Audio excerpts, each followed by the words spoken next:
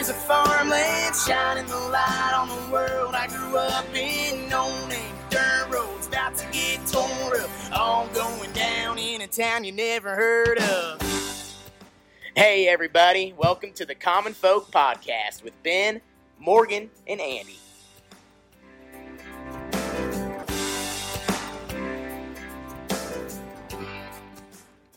What's up, everybody?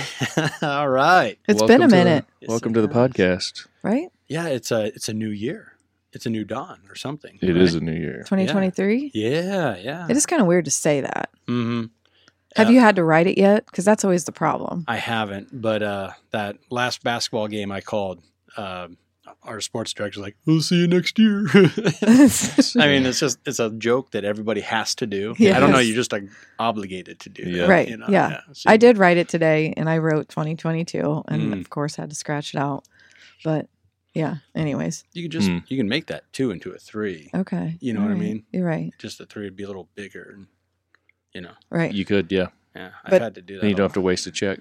Yeah, exactly. Well, I'm not writing checks. Oh. checks. What's You that? are. Yeah, what's a check? I don't know. I type checks, but Oh, okay. So there you go. It's just not 3 of us today in here. No. Your better half is here. She is. This is Ashley Classen's debut on the Common Folk Podcast. hey, debut. Welcome to the Debut. podcast. Thank you. Hi, everybody. You can see she's got a lot of pull in the Classen household because I'm converted to a part of the Bills Mafia, the Buffalo Bills fan base. I know you guys are twinning here. It's Mhm. cute. Yeah. How do you feel about that? My sports allegiance, like hardcore, goes to the Huskers, and then it tears down from there. So, like, I wasn't born in Chicago. I don't have an allegiance to the Windy City. So, if the Bears are doing great, great, and if they're not, well, that's okay. Like, I'm not going to lose any sleep over that. Yeah. But how did you pick the Bears? I forget. Have you ever said this? Was it your dad's thing? No, when I was really, really little, my first pack of baseball cards were actually football cards, and my favorite card in that pack, and we're talking like when I was 7 years old, was the Chicago Bear running back, and it just stuck with me, and that's what it was. I don't know. And you never reverted No. to anything else. Well, shortly thereafter that, they had a really fun team that won the Super Bowl. They were all wearing sunglasses. and they Oh, did that this- helps. Yeah, they did this zany song called the Super Bowl Shuffle, and they were really cool, and wearing chains, gold chains. Yeah, so I'm like, that's who I want to be like. Yeah. I could see that. Okay. Yeah. So then why do you pick the Bills, Ashley? I have family in Buffalo. Okay. When I was a kid, my grandpa lived there, and sometimes he'd send us things, Buffalo Bills, everything, and I've been there a few times, so it just kind of naturally felt into it. Plus, when I was like a little kid, they were good, kind of. I mean, Oh, they're pretty good this at being year, though. the number one Mhm. loser back then, but yeah, it's really fun that so many years of being a fan since then, and they just kind of sucked, and now they're doing well, and so that's pretty neat for me. Okay, but what about the kids? Is the house divided? Kids don't know really yet. Like but Ozzy, Ozzy, a little It's bit. getting in there. he's getting, and when we're watching football, he'll be like, "Which team are we? Are we the blue one or the red one?" And so we have to tell him, "Well, in this game we don't really care, or in this game we're gonna root for the blue team." Yeah. So who's going to try harder to get... I don't know. I don't think either of us going to try real hard. And like that's Uncle how my parents Jared, were. you know who it's Oh, gonna be? yeah, Is yeah. Uncle Jared. Oh, okay. Yeah. Okay. So they're going to be Carolina Panthers fans, Oh, so they're going to be neither. and that's a fun blue color. So there That's you go. your co-host. Yes, Jabron. On Where's the Line? WTL. Yeah. And that's been a wild ride too. We've had a couple short videos kind of go viral, and it's been fun to hear the the feedback and stuff like that. Oh, really? Oh yeah, and I always love it when we get the pick wrong and it's our fault. Oh my God, it's like Well, People you'd think blame you'd know you? by now. Yeah. You spend every week buried in it. I mean, come on. I tell people we're right half the time. What more do you want? Right. Yeah.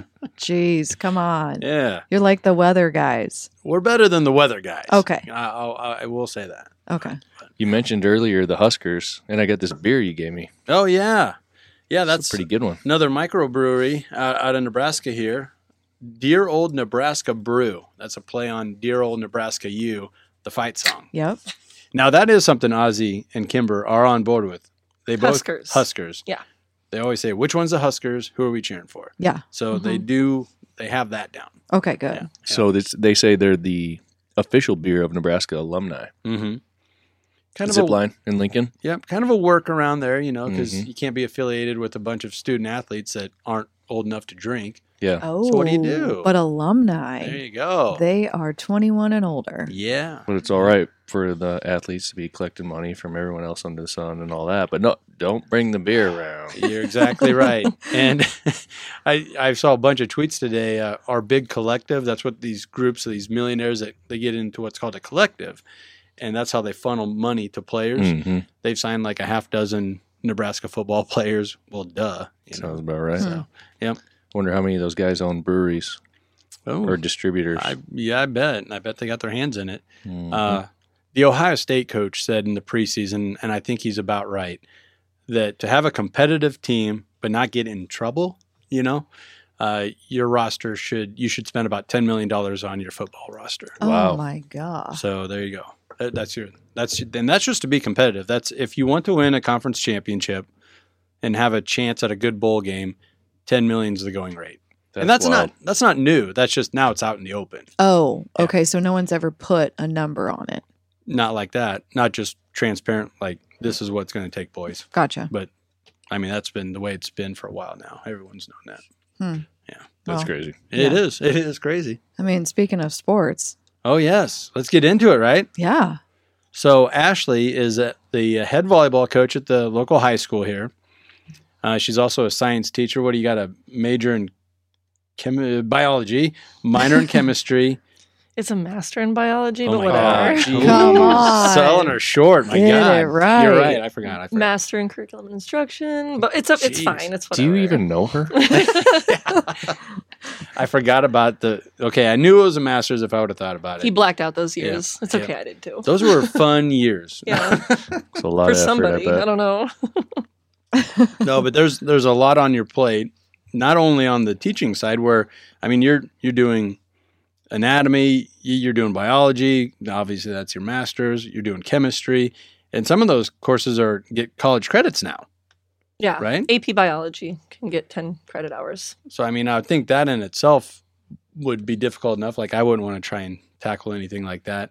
But in the last few years, you've also taken on the responsibility of being the head volleyball coach. Yes, So how many years was it? this was my 4th season. 4th. Ooh. Mhm. Okay. Yeah. Okay. I couldn't remember if it was, I don't know why I was thinking it was like 8 or something like that. No. I did coach at the middle school for 11 years. Okay. So, and I was also an official for 11 years while I was doing that. But once you switch over to the high school realm, you can't really do the officiating thing anymore. Right. Mm. So officiating for high school. Yes. Okay. Mhm. All right. So- That has nothing to do with club. No, That's just another thing. that's on another her plate. animal. Oh, Yeah. jeez. Mhm. So, I would like to. What are we doing here? I just got a buzz. I was trying to see if it was that, but Oh, yeah, yeah. carry on. All right, but so like we had that conversation with Johnson Hobbs. You Yeah. know what is Mhm. coaching, and it was one of our more popular podcasts, which he was terrific. Oh, yeah. we Solid. ended up doing a couple podcasts with him over the Yeah. summer. So I'd kind of like to dive back into it from another angle on the female sports side of it, because there's got to be some differences there. And with Ashley, she's got the perspective of being an official and then becoming a coach. And we all know, not only in Nebraska and the Midwest, but nationwide, and it's worse on the West Coast and East Coast, there's a shortage of officials. Sure. And there's a lot of reasons or factors to that. So I'd like to get Yeah. Ashley's take on that. It was fascinating. I had a really good buddy I told you about, was back in town, Toby. Oh, yeah. He's been out in Las Vegas now for a few years. That you reconnected with, right? Yeah, yep. And he's a high school football coach. And he came from the other angle when I had never heard it before. He's like, these officials are so protected now, you can't even talk to them without them throwing a flag on you. And it's like, usually people are defending the officials. And he's coming from a coaching side where he's obviously got a few fouls, 15-yard penalties thrown on him for maybe too aggressively confronting an official. Yeah. And he thinks it's gone too far the other direction. And I can see that. Things always seem to go to the extreme one way or the other. So, I mean, I just think it would be good to hear from Ashley here on not only the coaching and what is coaching, but the officiating thing is what I'm really Yeah, for sure. fascinated with, because my dad was a 25-year official, both high school football basketball, and he did some college too. Was he involved in education? No, just officiating. Just officiating. Yep. Because it seems like the coaches and the folks that you see like really heavily involved in the high school teams or whatever are also involved on the education side. Right. But it's not Often. required. Like you don't have to be a head high school coach. It kind of depends on administration because with our administration, my high school principal wants the head coach in the building. Like that is his actual preference. However, it doesn't always work out that way. So he'll be flexible on it. But he was also at the middle school when I was coaching there. And since I was a teacher at the high school, he didn't want to make me a head coach down at the middle school because I was a high school employee. He'd prefer the middle school teachers to be the high school or the head coach. Okay. And so that was a preference. I mean, I think it is just like a preference thing. Yeah. And so now that I'm at the high school, and so of course I am easily selected for the head position because I am a teacher in the building. Like that's generally the preference. Mm-hmm. And when I did need a new assistant this year, I requested permission to recruit outside of the building because I knew the high school teachers and I had a specific thing in mind someone in mind that I wanted, and I had to go ask if I could ask someone outside of the building to apply because he really likes them in the building, but it's obviously not required. Okay. Mm-hmm. One of the first things that comes to mind for me, I'm just curious, and I'm not saying this is how it is. I'm asking, is part of the reason for that because you're an educator, you're in the system, you're on payroll, that's already happening. So then if we have you do something extra, like you might get a little extra pay or whatever, you might have a little bit extra benefits, as opposed to if we're going to hire somebody from the outside, we can't just have that little extra that's going to go to them. That's going to be more of a full-on type pay. Right. So is there any of that going on? Probably like logistics. Budgetary type stuff. Logistics are always there, but also I think we just like to show this, like we are the high school that we are, and we are committed to our students, whether they are in the classroom or whether they are on the court or on the field or whatever. So it shows like an overall, these are my kids kind of ownership. Kind of like a homegrown type thing. Yeah. And that's a good way to go about it. And I think years ago, that's how all high schools kind of had some type of a rule or regulations to that. Like you had to be an educator or an administrator for that high school. And then you saw a lot of the private schools who were recruiting or whatever they were doing, but they got so much better in athletics than all the public schools. And they didn't have to have teachers as coaches. They just got the best freaking coach in town, period. So then you started seeing that in Omaha and then Lincoln, where they really loosened it up. And hey, if you want to go get the best guy out there, go get him, and we'll figure the rest out. But Plattsmouth is still a little old school in that they at least want that to be kind of that homegrown feel. And I think that's a good way to do it. I really do. Yeah. I agree. I mean, in growing up, my dad was a coach and he ref too. So that's all I knew. He taught at the school. That's what he did. So to me, that's normal. But to what you're saying, I think it has becoming like with any other sport, it's more competitive. Let's bring this guy in. It doesn't really matter. But I do think there's something to say for like, they're your people. We're at this school. We have, this staff doing it. There's something to say for that. You're invested in the kids more than just an athlete or just a football player or whatever. And I've seen it a lot, especially since I've started doing a lot of games. Coaches go in and out the door that have nothing to do with campus, everyday campus life, that aren't a teacher, that aren't even a PE teacher or whatever, you know what I mean? But those guys, they can't connect with the kids. The kids don't react to them. They don't play for them. And I've seen a lot of that, especially in, the bigger cities, whether that be Omaha or Lincoln.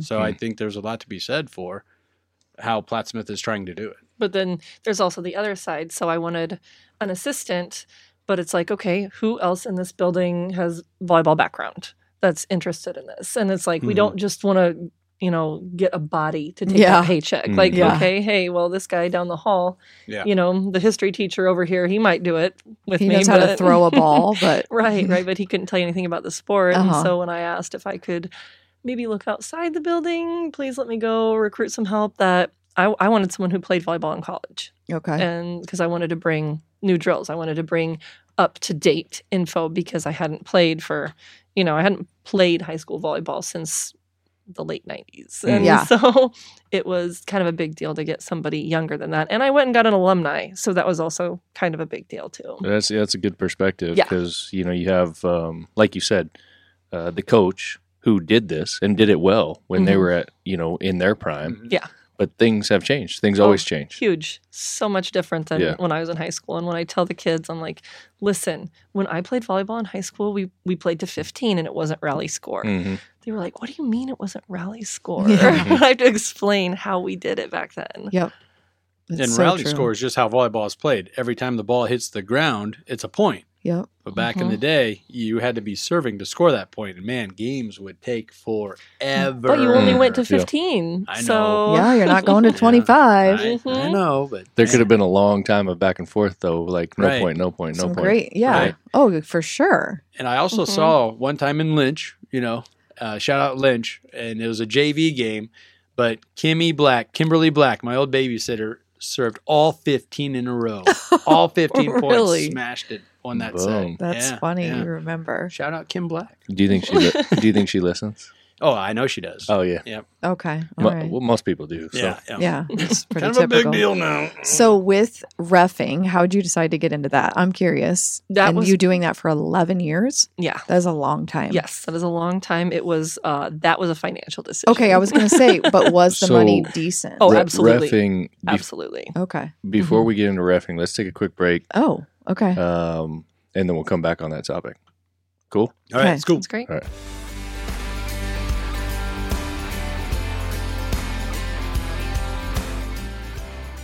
Okay, thanks for sticking around, everyone.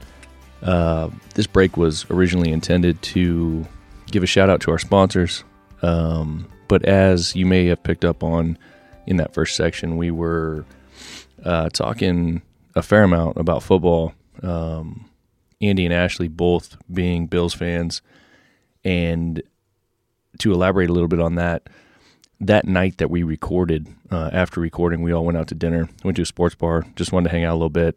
The Bills and the Bengals were going to be playing. It's Monday Night Football, so we're going to have a fun time, have some wings, hang out a little bit. Little did we know what was going to happen, and most of you listening to this now are familiar. So we're watching the game, we're waiting on our food, and that hit happens. DeMar Hamlin gets hit pretty hard. Fairly hard. It wasn't any harder than any other hit I've seen, I guess. But from what we're hearing now, hit in just the right place at the right time, and collapses on the field. And then it's pretty evident on the screen that there's some out-of-the-ordinary things going on. We start getting reports of CPR and the ambulance is on the field and so on and so forth. So no matter what you believe did or did not happen, that's not the point of this. What the point is to recognize the fact that this man was severely injured, and that we, from common folk, are hoping and praying that he will recover and that his family is doing okay. The second point of this, which is not a whole lot of what I'm hearing on national media and the national outlets, that we wanted to point out from a common folk perspective, is to recognize and give thanks for the first responders on the scene. I haven't heard a lot about that, and being involved in a local fire department myself, currently in EMT testing, having grown up around it, my father being a paramedic and police officer, I know what goes into that, and a lot of you listening know what goes into that. Bottom line is that everything that we know at this point, those folks saved that young man's life. They were well-trained, well-equipped, swift, and did everything they needed to do to restore his heartbeat and to get him to the closest medical facility as quickly as possible, quickly and as efficiently as possible. So while I'm seeing a lot of reports and candlelight vigils and so on and so forth for Mr. Damar Hamlin, which I do believe are warranted. It's people caring for people. So I'm glad to see folks get behind that. I'm glad to see rival teams get behind that. But while I'm seeing that, I'm not seeing a whole lot talking about all the other things that went into that. And I just want to make sure that we made that point. Secondly, these kinds of things, injuries, heart attacks, heart failures, deaths, whatever the case may be, they happen every day. And this one happened to be nationally televised and a sports figure, that a lot of people look up to. So naturally, our people are really rallying behind it. I saw a sportscaster, a newscaster the other day, literally taking the time to say a prayer on air for Damar Hamlin, for the NFL, for people to be able to handle this properly, to heal, and I totally agree with that. I think that was awesome to see that guy do that and take that time and make that commitment and put himself out there for that. So I'm on board with it. But what I don't understand is, again, these things happen every day. That same reporter very well may have just within the last week or two reported on some other death, the death of a police officer, the death of a firefighter, the death of one of our soldiers, overseas, just any number of things, and did not decide to say a prayer. So I think the point of this is I want to make sure that we're all on the same page here, that everyone's thinking about what really matters, and what that is life and health and happiness. And people such as Damar Hamlin deserve that, everything that I know. And so do all of these other upstanding folks in our community that are real heroes that stick up for us every single day. So I just want to take a minute. I want to make sure everyone recognizes that I do not in any way want to discount what happened on the football field that day. These kinds of injuries and life and death are very, very serious. And many of our people listening, and us included, our children participate in these sports. It could happen to any one of them at any time, and we hope and pray that it does not. But I want to make sure that everyone's got their heads on straight and understands we should be feeling this way about so many people and so many things, giving thanks, giving prayers, lifting them up, supporting the families. It's just the right thing to do. It's the common folk thing to do. Most people listening probably don't even need to be told this. If you're listening to common folk, if you are a common folk, you probably already feel this way. I don't think there's anybody pointing it out. Maybe for good reason, maybe not. I guess we'll find out after this if people come on and blast us for this kind of thing. But I don't feel like we're saying anything negative. We're just pointing out the fact that what's going on is warranted, but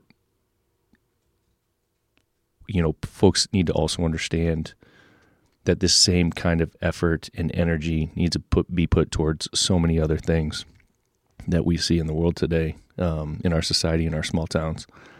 So anyway, that was a long-winded break there. Appreciate you hearing me out. Again, thoughts and prayers to Damar Hamlin and his family. I haven't heard anything here in the last day or two other than he's in critical condition, but they do have vitals restored. So sounds like he's on the up and up, or on the come up anyway. So I guess that's basically all that we have. Thanks again. Let's get back to listening to Ashley and moving on to some referee speak.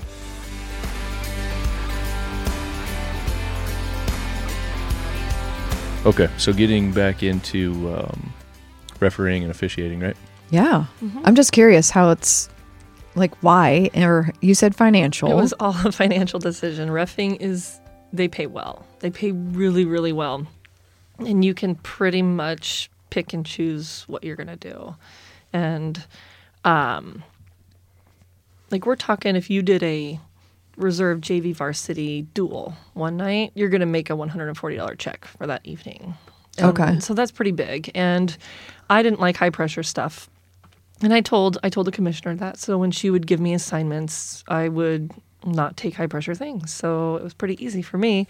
It's not something I loved doing. I didn't love it because it's high pressure regardless. You know, just being up on display. It's intimidating. I bet. So you didn't want to do like state on camera. But, none of that. But your sister's the opposite. We were watching TV at deer camp one time. You're like, hey, I think my sister's doing this game. And she was officiating the game down at state. Yeah, she's got thicker skin than me. I was not interested in that. I was not interested. You have to apply for districts and that sort of thing. I didn't do any of that. Yeah. I was ready to be done when regular season was done. Okay. It was for, money decision. Yeah. And I think it's a thing that keeps you sharp.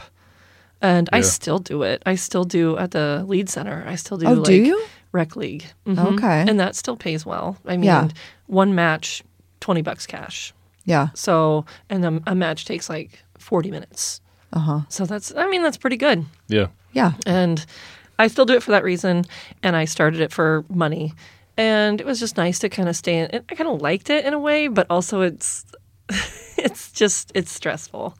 It is very stressful because you're like, oh my God, what if I screw up? Or it's not like a job that you can go to and daydream or have a conversation with people. You go there and you watch a game and you're very quiet and you don't talk to people and the time doesn't pass quickly. You got to be focused and pay attention to everything. And probably within all that too, I would imagine there's some politics in there because if you're seen chatting it up with one of the other parents or something like that. Absolutely. Then all of a sudden, like, oh, well, great. Yeah.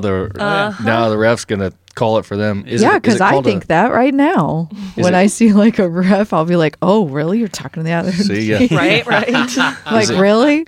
Is it called a ref in volleyball? Yeah. Okay, yeah. That's the official ref, whatever. Okay. So, so you've got that you'd have to deal with. So, like you said, you got to be very middle of the road. You can't be all you wear black and white for a reason. Yeah, for sure. And they even have the line judges nowadays wearing black and white. Well, oh, really? Huh. They like them to wear that. And even though, like you said, the low pressure YMCA rec ball stuff, you still got to be careful because those teams, like, that's still their game. Yeah. They'll be fighting in the alley. Those are the ones that are problems. And it's usually Ashley's fault. Yeah. Well, and it's different with each sport because I have reffed with a girl that did basketball, and I don't know anything about basketball, but she said after basketball games, like they come scoop you up and escort you to your own private room immediately afterwards because they don't want anybody talking to you, nothing. With the volleyball officials, it's a little more low key, conversations with people and things like that, depending on the coaches. That's exactly what I was thinking about too when you were saying that earlier. And I was going to ask you, like, if you know the difference in intensity between each sport, because we're pretty heavily involved in basketball with Joel. He loves playing. We're out watching games all the time. And I feel like almost every game someone's bitching about the ref. Almost every game. Doesn't matter. But I have never watched a volleyball game. We've been, I don't know that because none of our kids played, but we've definitely watched on TV, and we've been around them. And I went to them when you played. Yeah. And I never remember a single person bitching about the ref at volleyball. I think there's fewer subjective calls in volleyball. Yeah. I think it's pretty like everything's pretty objective. Like you either touched the net or you didn't. Yeah. And there are some subjective calls, like whether it was a lift or a double contact, but you've got two refs looking at each other. They're going to send signals if they thought, and you can kind of like almost converse with your eyes for a split second to decide what you're going to do. Yeah. And so there's, in basketball, you've got the fouls, you've got all sorts of things like that. And so I think a little more subjective calls in basketball, and that's going to get you a little more heat from excited fans. Yeah. For sure. Next time you watch a high-profile basketball game, I don't care if it's college, pro, or even high school, those officials, as soon as the buzzer hits, they run. They sprint to the corner of the gym, wherever their locker room is. Oh, I'm going to watch now. I never would have noticed that. And that's what my notice. Partner told me. Yeah. She said that when they're done, the minute the game's over, they would just scoop them up, and like the athletic director takes them because someone might come to them and bitch to them about a call. Unfortunately, there's been some real ugly situations across the nation with high school basketball refs. And I just saw a thing come across Facebook Reels or something where like a little league umpire rung a kid up, struck him out, and dad came out on the field and punched him. Punched the official in the face on the field. Oh, my gosh. So, like, there's been a few instances like that in high school basketball. So just the best way to do it, everybody on the same page, refs, get your butts off the court. Okay. You know. I could see, like, a soda being thrown or, like, food at the refs. But we're encouraged, though. As an official, they were like, you go out to the parking lot together. You never go by yourself. Sure. So we were always encouraged. So when when you're getting ready to leave, it's just kind of common knowledge as you're getting your stuff packed up and the other ref is, you're both just watching each other because you're going to walk out together. And you just always do that. Huh. Ooh, what do you got over there? Second half. Ran out a dear old Nebraska brew, so good old bush latte. Put the bush. Your blue yummies. Yep. Yeah, I think it's that's a crazy thing. Like I've always said, and Morgan will vouch for this. When it comes to refereeing, officiating, whatever it may be, I think that's part of the game. Like I think it's a necessary part of the game. Like whatever call that official made is the call that they made, and if it changed the direction of the game, it changed the direction. Because he hates the instant replay stuff. I was going to say, is that absolutely where hates it. Yeah. I think it's something that you should grow up understanding and getting used to, and understand that you don't get a second chance. Like it's what has happened. Now make the decision and move on on how you're going to get back at it.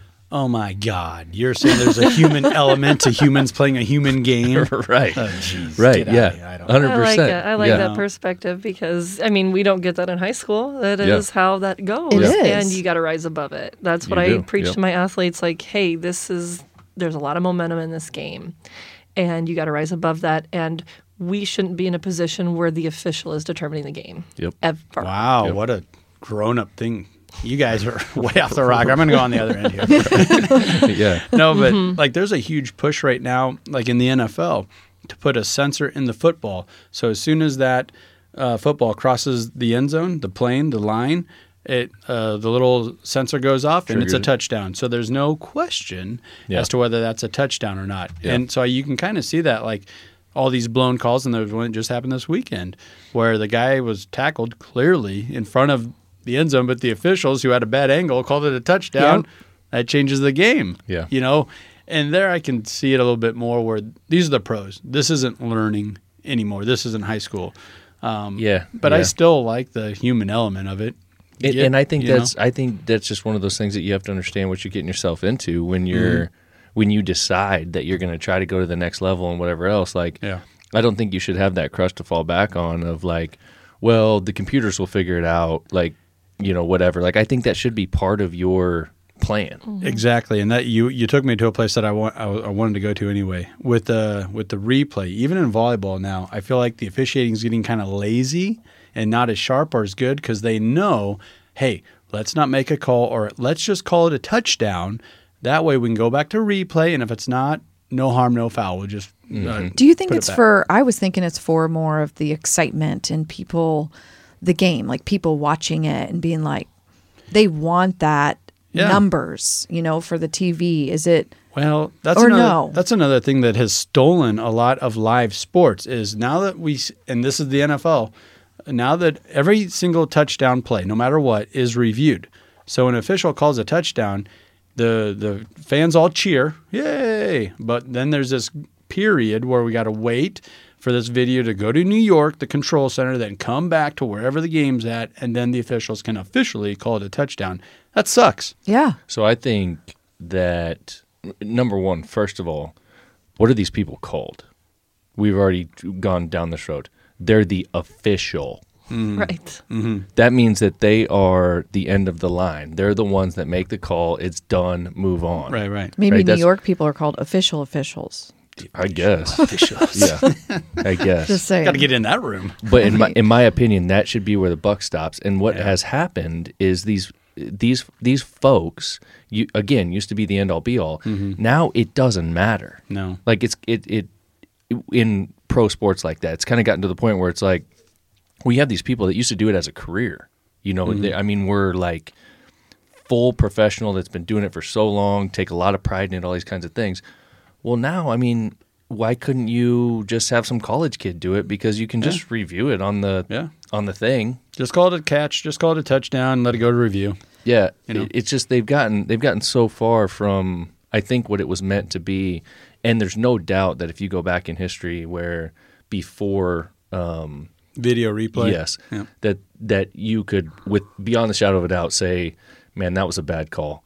But guess what? Mm-hmm. It was. Mm-hmm. Yeah. And things went the way they went and move on. There's also kind of part of the fun for me was, like a rivalry I don't care about. New York Yankees and Boston Red Sox. I hope they lose every game from here on out in baseball. I don't care about either of them. But those two teams hate each other so much, they're kind of fun to watch. Mm-hmm. And if it was a bad call, the other fan base is just quick to Twitter or quick to rah. Mm. And now, that all dies down so quick because the official call, comes down within a few minutes. But it used to be fun, and I would say if you talk to a guy from Boston or New York, that they could go back and argue. They could still argue that call, that you didn't deserve to win that game. Mm-hmm. Well, you've stolen that. You've stolen that from a fan base. Yeah. You've stolen that from baseball. Now, you can't go back and argue that anymore. Right. What this makes me think of, though, so what kind of training? Is there a ton of testing and training and it makes me think of for officiating and I guess other sports. We don't know about that, but like how many classes and how many hours you have to keep up on stuff. Well, it's kind of molded over the years. It is. When I first started, every year we had like a meeting where we'd go over the new rules and stuff. And when I was first in it, there wasn't much for training because so desperate for volleyball officials. Yeah. And it was like, hey, the sport? Okay, let's go. We're going to practice at a scrimmage. And the commissioner is walking around and she's like helping me tweak things. Like, okay, Ashley, she touched the net. Every time she touches the net, that is a call in high school ball. That is a call. I'm like, I know. She's like, well, you didn't call it. Oh, okay. Like, oops, okay. Hi, I'm new here. Yeah. Sorry. And so there's like that, but beyond that, it is more like we're going to put you on a middle school game. That is your training. So, it kind of sucks for, middle schoolers. You're not getting like a great rep. You might be getting an absolute newbie and they're going to run this game, but that's, middle school, so it moves a little slower pace, so it's fine. Yeah, and get over it. Learn that it is a human calling the game. Yep. And then you upgrade to like JV and reserve tournaments on the weekend, and then eventually you're doing those big varsity games. Okay. And actually, it's funny because the varsity games are sometimes easier because the volleyball is cleaner. I was just gonna say it's cleaner, and when the setter sets that ball, it's like it's either definitely she double contacted or she didn't, and so.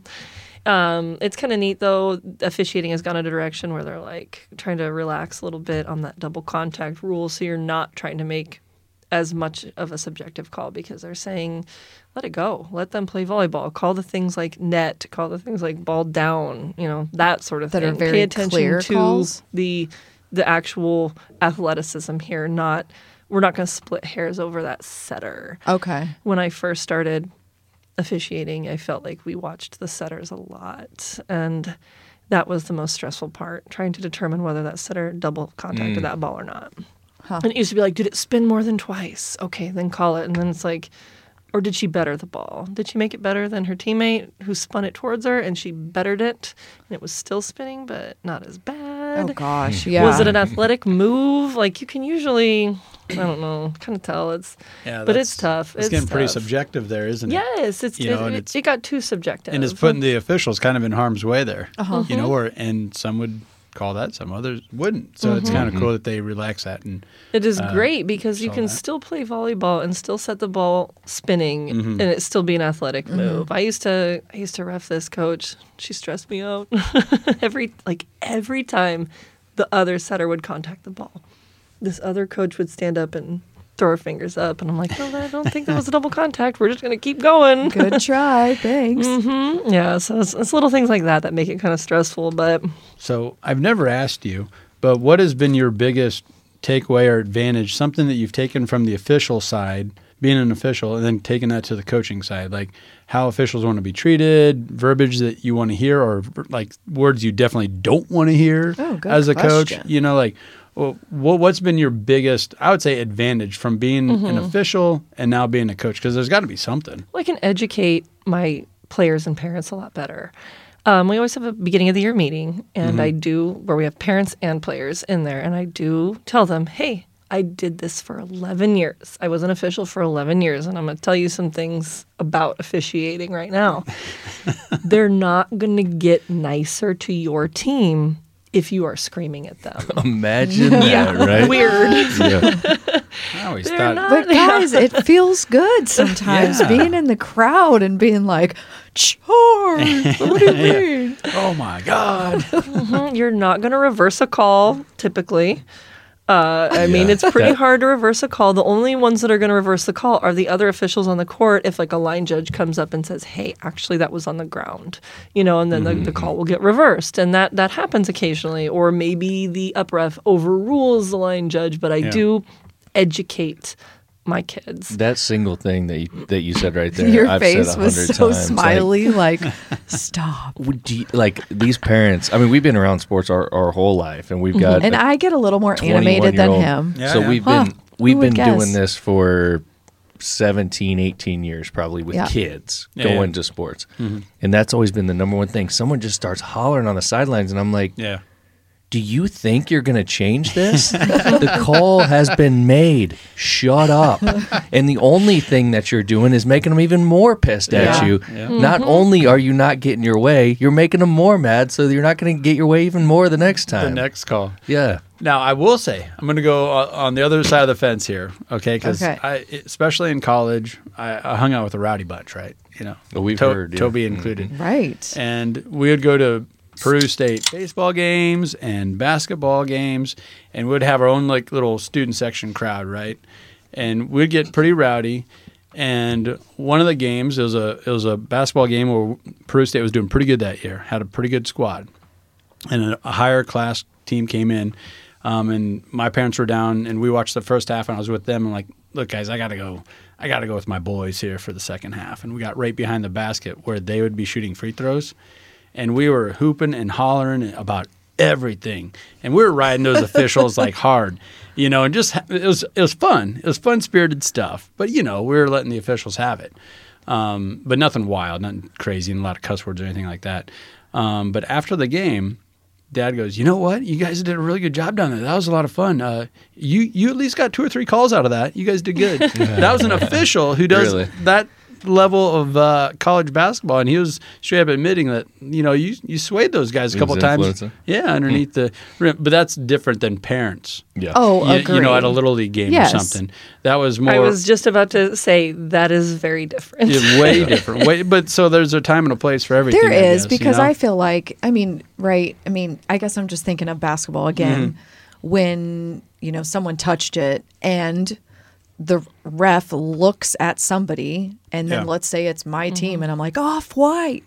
Like, that might help them pick that it's off of white. If I just said, I'll be honest. As a coach, you would disagree? When I'm pacing, when I pace the sideline, and ball gets hit, you know, coming from the opposing team, lands on my side of the court, and my girl lets it go out because she's watching. It's going out. And I'm going to cheer. I'm going to cheer no matter what it does. I get excited because maybe that line judge couldn't quite tell, but me jumping up and down on the sideline over here, maybe she's going to put that flag up and say, "Oh, yep, it was out. It was out. Look at this coach. She's pumped." I think there's absolutely a piece to that. Oh yeah. I mean, you got to sell it. I was there. Sell I've it. been there. Yeah. I've been on both sides, and I try to sell it like that. And if you're going to sell it, for sure. But 99.9% of people do not want to get attacked and are going to immediately get defensive. For sure. Yes. You know what I mean? Yeah. So, but if you're out there like, you know, getting, like you said, getting excited, whatever. Like I've seen some of our coaches do that. Yeah. And we've talked about this on the podcast. Osborne, right? Yeah. Why was he so good at what he did? Yep. And that was a article that was published in the Omaha World Herald, Nebraska's #1 newspaper for a number of years, where it was like the psychology of Dr. Tom and how he never, ever yelled at an official, but he got more calls than anyone because he was working them so hard, just being kind, being nice, respectful, but he was letting them know, like, oh man, that was a tough call there, and it didn't go our way, and I understand where you're coming from, but maybe we can get the next one. Like he would hammer that. In the fourth quarter, like Nebraska would get 10 of the next 11 calls. Yeah. Because he was so nice. Exactly. Understanding. Yeah. I am so good to my officials. And even if I cheer when that ball hit in on my court and they call it in, I'm like, I'll look at my girls. I'm like, I knew that was in, you guys. It was fine. Or if it was out and I thought it was out and they called it in, I just button up immediately. I can't do it. Yeah. I'll steam and I'll look at my girls and they know how I feel about treating the officials. They understand that we don't get upset. I'm like, it's not going to change it. And I'll just look at them and be like, mentally, next point. We are going next point. We cannot focus on that point. We're not putting this game in the officials' hands. Maybe we should have gone for it if we were unsure. I also feel like, and this will never happen, but if parents and fans would just shut up and let the coaches work with the officials, then you could kind of work your plan. Mm-hmm. So like in my example of this, and maybe you'll understand a little bit, is our current son's basketball coach. And I don't know, he probably doesn't listen to this, does he? He doesn't. Maybe he'll start listening. We'll tag him. He's way animated. Dude's animated. Okay. But has gotten kicked out before. Oh my! I mean, this kind of thing happens here and there when things get really crazy. But I think that he would be super successful. He is successful. I'm just saying I think he would be more successful if the parents would just shut up, and the refs aren't getting it from the parents and from him. Like if he could just work. I don't think us parents are that bad, honestly. Yeah, but stuff comes years ago. Well, you'll just have to start listening because. It is. Like 8 years ago, it was worse, sure. Okay. But people do get pissed. That was a horrible call. He was traveling. Well, and the coach feeds off that too. The coach feeds off that too. How come we're not getting any foul calls? You know, oh, finally you called one. You know, like shit like that constantly. If people would just let the coach do their thing, they could work that court the way they want to, and they wouldn't have the additional element of the parents either making it better or worse or whatever. I think that's a huge piece. Do you think coaches feed off parents? It depends on the coach. Okay. Because I had an instance once where between sets, the officials came over to me to say, listen, your bench is about to receive a yellow card. And I said, why? Like, they're great. And they said, you've got some parents back there. I was like, oh, but I apparently, with the parents behind me, like that it was an away game, just blocked them out. Focused on, blocked them out completely. Oh, I didn't even no know. idea. That falls on a coach to control the crowd. I got approached about it because coach. It's not my school. It's not my school. Exactly. Not my AD. My AD isn't there. If we're home and we've got a home student crowd, my AD is going to take care of that. But. I mean, sometimes I just don't think that should be the responsibility of you coaching your team, but then also listening to the crowd. Well, I know, I agree. And we usually have an administrator that comes, to the games, but they did approach me about it. And I just turned and looked at the parents behind me. There wasn't a lot of them. Mm-hmm. And I was like, I can't believe I didn't even notice. And so I just said, hey, knock it off. I'm like, whatever's going on back there, knock it off. Yeah. and I was just kind of smiling, being friendly to him. And it got better after that, apparently, because I didn't get approached again. But yeah, I have had instances where, the ref did approach me about the parents. Wow. Well, they're kind of giving me a warning. Yeah. Saying, hey, coach, you're sidelined, but you be attributed will get to the yellow card. Jeez. I've been yellow carded. It was more of a procedural error, not because I was arguing with anything, because I don't do that. But I could see it. Yeah, it's where we've seen it, or like I experienced it, and it was in high school, and we had a pretty competitive basketball team my senior year. But we had some parents that would sit right behind our bench, and they would be very vocal and like what you're talking about. And the officials might let it roll off their back, but my dad thought it affected our coach. And he started feeding off of that. Sure. And, looking back at that, I kind of believe my dad a little bit that our coaching staff probably would have been better not hearing the woes me type stuff and finally make the call. Yeah. And if you'd notice, a lot of the, not necessarily from where I was at, because we're all pretty good there, but Right. in my broadcasting career, it appears the parents that know the least about the game, especially the rules, are the loudest. Yeah. I can't tell you how many times I hear in basketball, 3 seconds, 3 seconds. And that's a rule for a player that can't be in the lane. Yes. And it's just like you have 2 or 3 parents at every game that just kind of watch one player, and they have this really fast clock. That's an easy 1, 2, 3, 3 seconds. Yeah. 1, 2, 3 seconds. Yeah. Yeah. But it's just some observations that I made over the years. And I agree with that, because the mentality that I always have is, if you're going to sit there and yell about that and you're going to get so worked up and do all these things, then go get involved. Oh, wow. Go join the sidelines. Okay. Help out. Like, if you think you really know what all's going on here, then why don't you go do that? Exactly. Yeah. Put yourself Otherwise, out there. like for me, like, I'm not going to do it. Again, I'll go back to basketball. We're sitting there watching basketball. I'm not going to coach his team. I'm not going to get involved. I'm not a basketball player. So I'm not sitting on the sidelines yelling. If I see something I don't like, I'll grind my teeth a little bit, and I'll whisper to her, God, that was kind of a bad call. Yeah, all right, well, right. And we'll keep watching. And that is what it is. Yeah. I was affected by a student section once, and I think it was because I got like viciously protective over my team on the court there, but they were pretty rough. They were on the court. I know the game you're talking about. They were in the playing area. They weren't on the court, but they were within 6 feet of the court, on their feet, running around on the sideline within 6 feet. And I'm like, I don't think this is okay. And when my girls would pass a ball that direction, which granted, we should have controlled the ball better, but they go chasing after it, the student section would run like right alongside of them and be barking at them. Yeah. I was like, Mama Bear. oh my coming God. out. I was not okay. I went over to between sets. I was like, and I started telling it to the down ref. I was like, this is the worst student section I've ever seen. And I was letting that down ref have it. I'm like, they can't do that. They're in the playable area. Yeah. We can't even have players stand in the playable area, and those are students, and they're chasing the girls who are going after a ball in play. Jeez. And the ref was like, "Oh, they're trying to get out of the way." I'm like, Trying they're to not get out of doing the a way. good job, and that's probably the most vocal I've gotten with an official. You're right in that scenario for sure. And I mean, I'm not going to get vocal unless I feel super confident about it, because I like to protect the officials. You brought up earlier, when the referee said to you, hey, your parents are getting out of control, you're about to get carded. They expected you to have responsibility of those people behind you. You're out there at a visiting school. Yeah.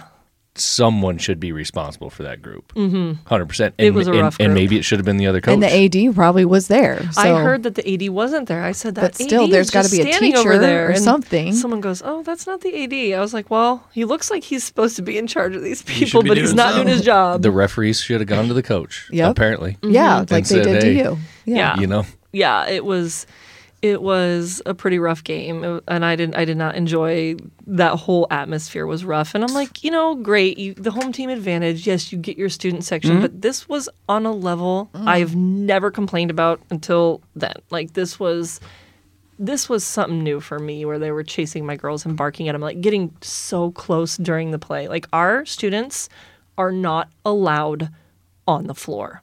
We have our bleachers, and we leave that first row open. They can put their feet on that first row and they can stand on it, but they cannot get on the floor. And I'm like, great, contain your student section and they can say anything they want to say. I don't care. But the minute they're on the floor with my girls chasing them, I turn into Mama Bear. But I was like super duper trying hard not to project that frustration to my girls. I'd call a timeout, I'd talk to them, and then that's, between the sets when I went over to the ref and kind of unloaded a little bit.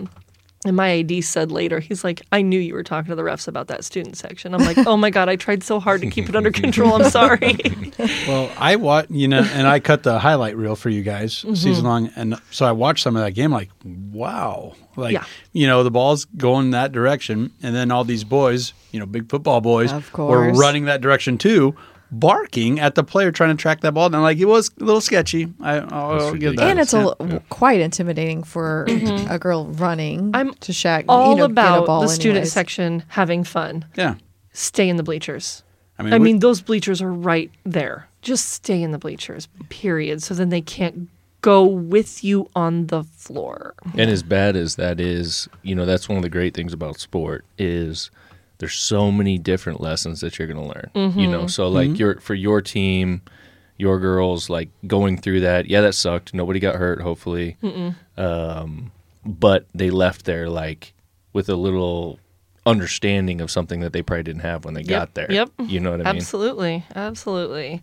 And I didn't say anything about that student section until after the game was done. I couldn't bring it to a timeout. I couldn't. And that was the next point I was going to make is, you get in those scenarios, and so then they're probably watching you. How's she handling this? What is she going to do? How's she reacting? What is she saying? Yep. And that's what they're going to take with them. Yeah, it's such a mental game. Such a mental game. Yeah, and that you stayed calm. I got to be in it. I got to be in it the whole time. I got to treat them right. I got to, care about their mental state at all times because the minute things start going downhill, if I chew one girl out and she starts spiraling down, I mean, it could be a domino effect. Yeah. It's crazy. And you can't show that the officials are affecting your state of mind because then it will definitely affect the players. Like it goes downhill. It really does. And they pick up on it better than you think. Like even just twitching and, making a facial expression, man, people read that. Yeah. People know. Do you think, this made me think of this because we had a weird game. You weren't there that game. Joel's coach, we said was animated. This game, he just decided to just sit there, crossed his legs, and said nothing. And I remember thinking, I asked his wife, I was like, did you give him some medicine? Like, what's his problem? Right on. And she's like, oh, I kind of got after him after the last game. He was way too animated. So he was like, fine, I'll just sit here. So he just sat there. Do you find that, like, you coach consistently or do you coach for the game? I guess, my thing was, it helped the boys at first, but then they were very confused. And even Joel was like, he felt disengaged. What was up with, he was like, what was up with Gunner? And I was like, well, I don't know, I guess he was just pretty chill that game. And he's like, I felt like he just didn't want to say anything. He was confused. Yeah. So with coaching style, do you feel that you're pretty consistent? Oh my God, yes. Okay. Like to the point where my girls will like mock me. Okay, like, so they can read you. I had a couple bench warmers that are like, and this is where she's going to go stand over here and put her hands in her pockets. And now she's going to walk over this way and do this with her hands. And now she's tucking her bangs behind her ears. And we had a day where it was for fun, practice. Yeah. Players dress like coaches. There's 3 of us coaches, and they all divvied up the 3 coaches and decided who they were going to dress like. And we were like, this isn't even going to be fun. We're not even that exciting of coaches. Oh my God. They were hilarious. And they even acted like us, and all mine did their hair the way I do mine, and they would pace and cross their arms like me. And the ones we have a male coach on our team, Chase, and when they were acting like him and posing like him, they would squat down and stroke their goatee. There you go. People pick up on that stuff more than you think. Funny. And it made me self-conscious about how I coach because you guys notice all this, and they had it down, and they're all doing the same thing, and they're like, and this is where Classen does this. I'm like, oh my God, guys, stop! I can't have this anymore. I didn't know that, but I think that's fantastic because consistency, especially young people. Vulnerable minds will say, they need that in their life, and they crave it. There's been studies done upon studies done that they crave that, and they are pushed towards that. They like it. Yeah. They really do. And they can mock it and have fun with it, but that also shows just how powerful it is, where they can actually pick out what part of the game where Ashley, Coach Classen, will put her hands in her pockets or on her hips or whatever. And they wouldn't have the confidence to joke about it like that if they didn't enjoy it. Yeah. You know what I mean? Now, and there's two sides to this too, like where your coach that you're describing was too disengaged. He went too far on the other side. Two of my favorite coaches, one on college and pro lengths, that's what he did every game. He would sit down with his legs crossed. He would let his officials, or not his officials, his assistant coaches work the officials. Okay. And so when he stood up to talk to the officials or to bark at his team, that meant something. That everybody was on high alert then, because I'm talking about the Bulls coach, Phil Jackson, and for the Lakers. I mean, he only has, 9 championships to his name or something like that? Only. There you go. That's it. And then the legendary coach, Tom Kropp at the University of Nebraska at Kearney. He was a professional basketball player, longtime coach, just a tremendous man coach across the board. But he would just sit there with his legs crossed, and just let the game happen. But that was his style, so they expected it. Yes. Yes. And it's the unexpected, right? And just like Coach Tom Osborne, it had an advantage to it because when he stood up, oh boy, all the officials knew, like, oh my God, he never gets worked up about anything. Now that he is up and he wants an official over there, they're quick to run over there and give him his ear.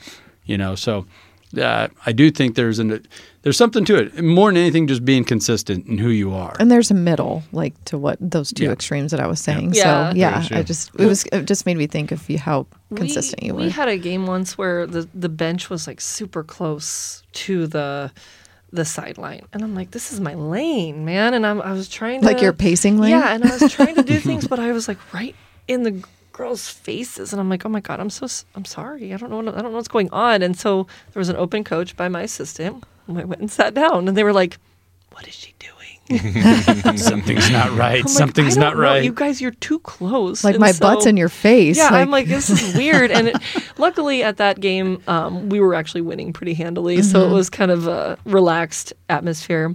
And when I would get up, they'd be like, butt's in my face. I'm like, I don't know where to go. Where do you want me to go? But your girls they use the bench. They don't stand in the corner like in college. You can't.